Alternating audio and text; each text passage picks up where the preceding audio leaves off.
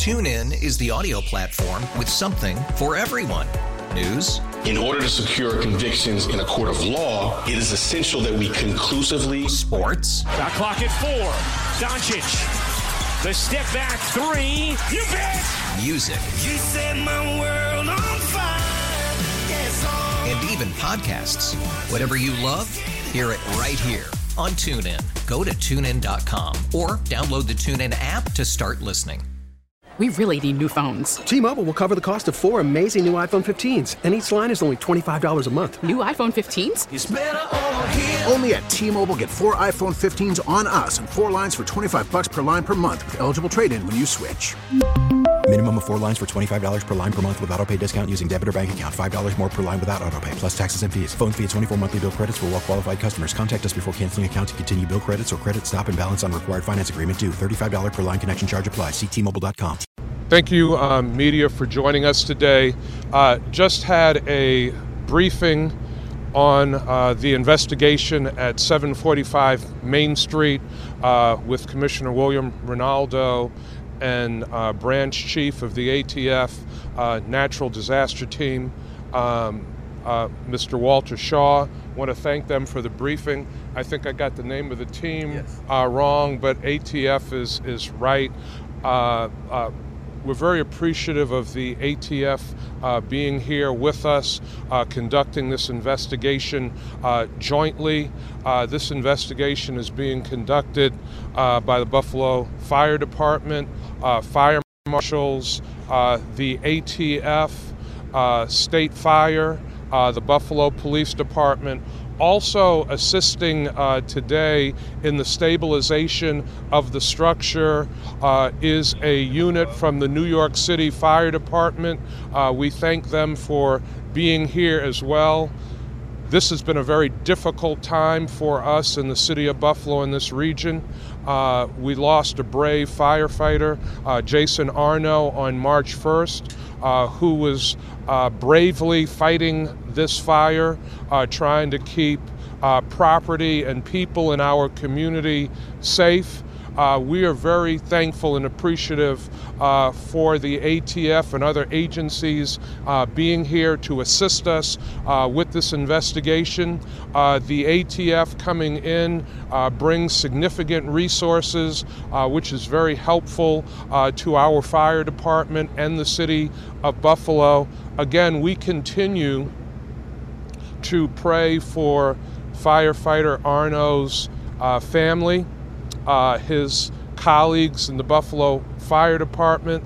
I want to just express my thanks to Commissioner Rinaldo and the Fire Department management team, the union officials, Local 282, for how they have worked so closely together to address the needs of the family during this difficult time, and to address the needs of so many members of our fire department who responded to the scene, who are dealing with the grief and trauma of the loss of firefighter Arno.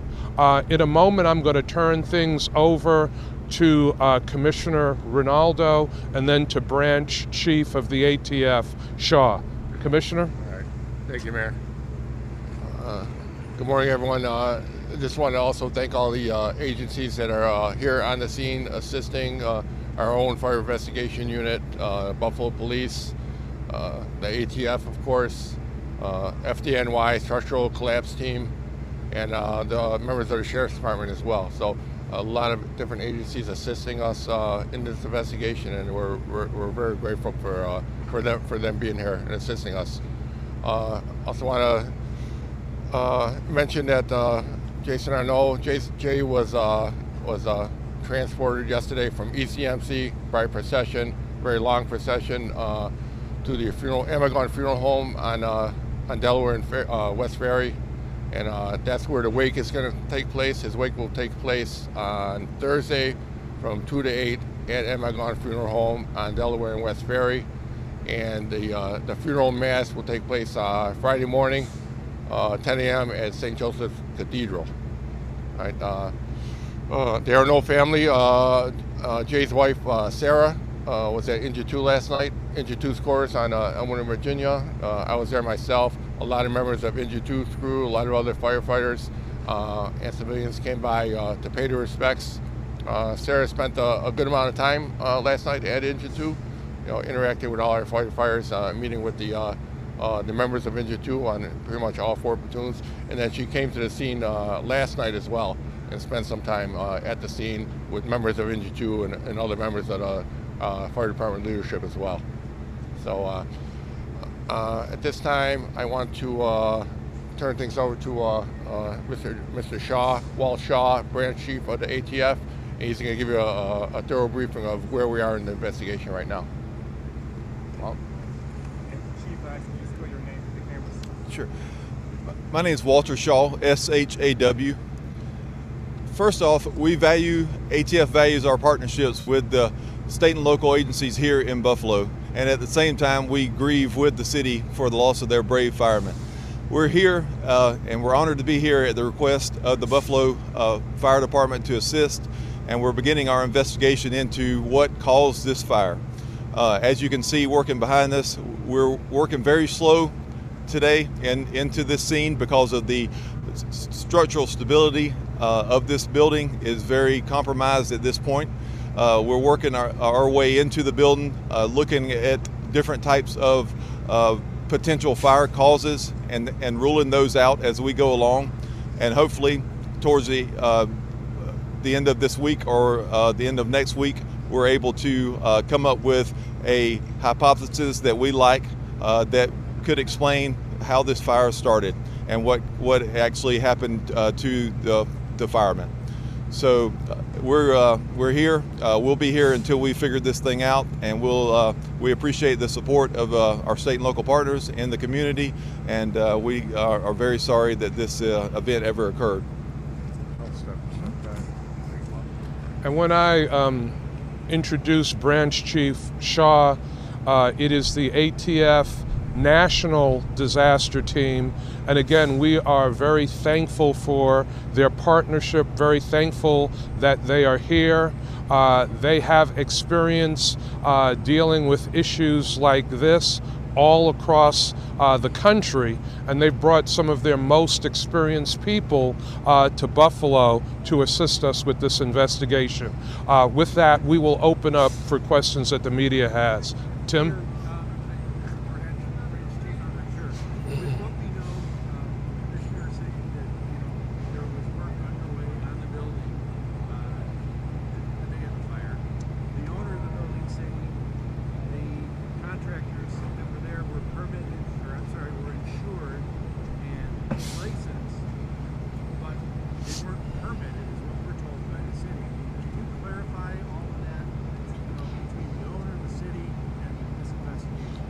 The investigation is in process.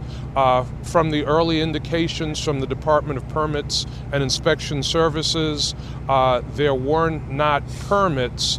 We don't know exactly what type of work was being done, but at the time of the fire, there were no permits in place.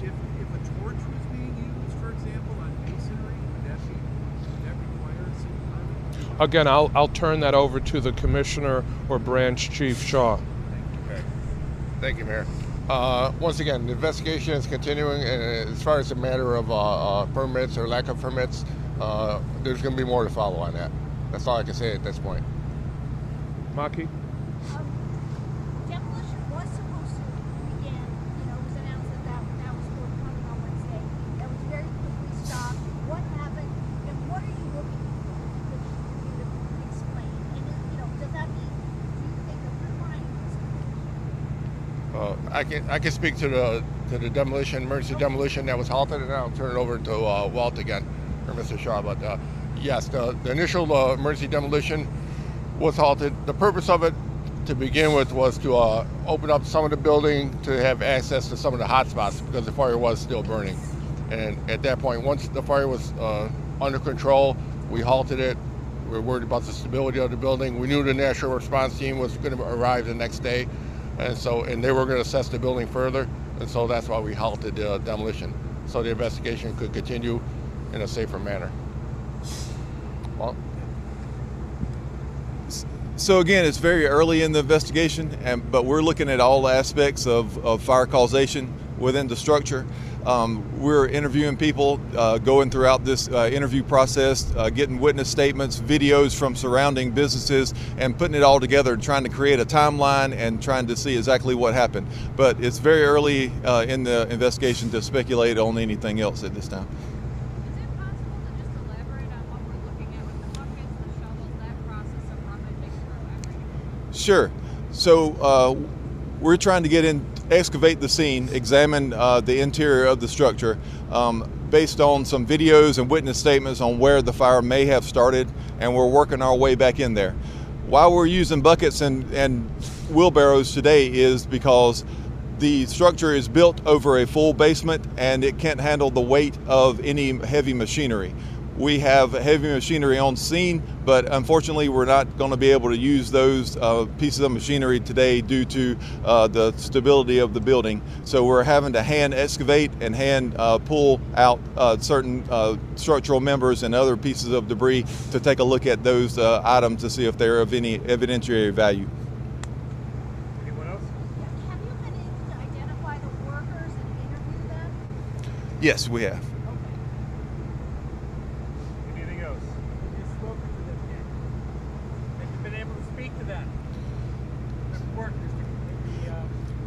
We had some initial interviews with those, and they provided some information to us. Yes.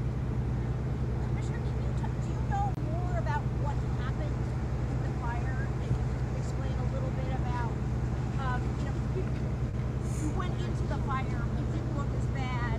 Can you explain why firefighters do go into a fire? It was supposed to be empty. yes, well, obviously at some point we have to enter the structure to investigate. So that is what happened. The crew entered the structure to investigate.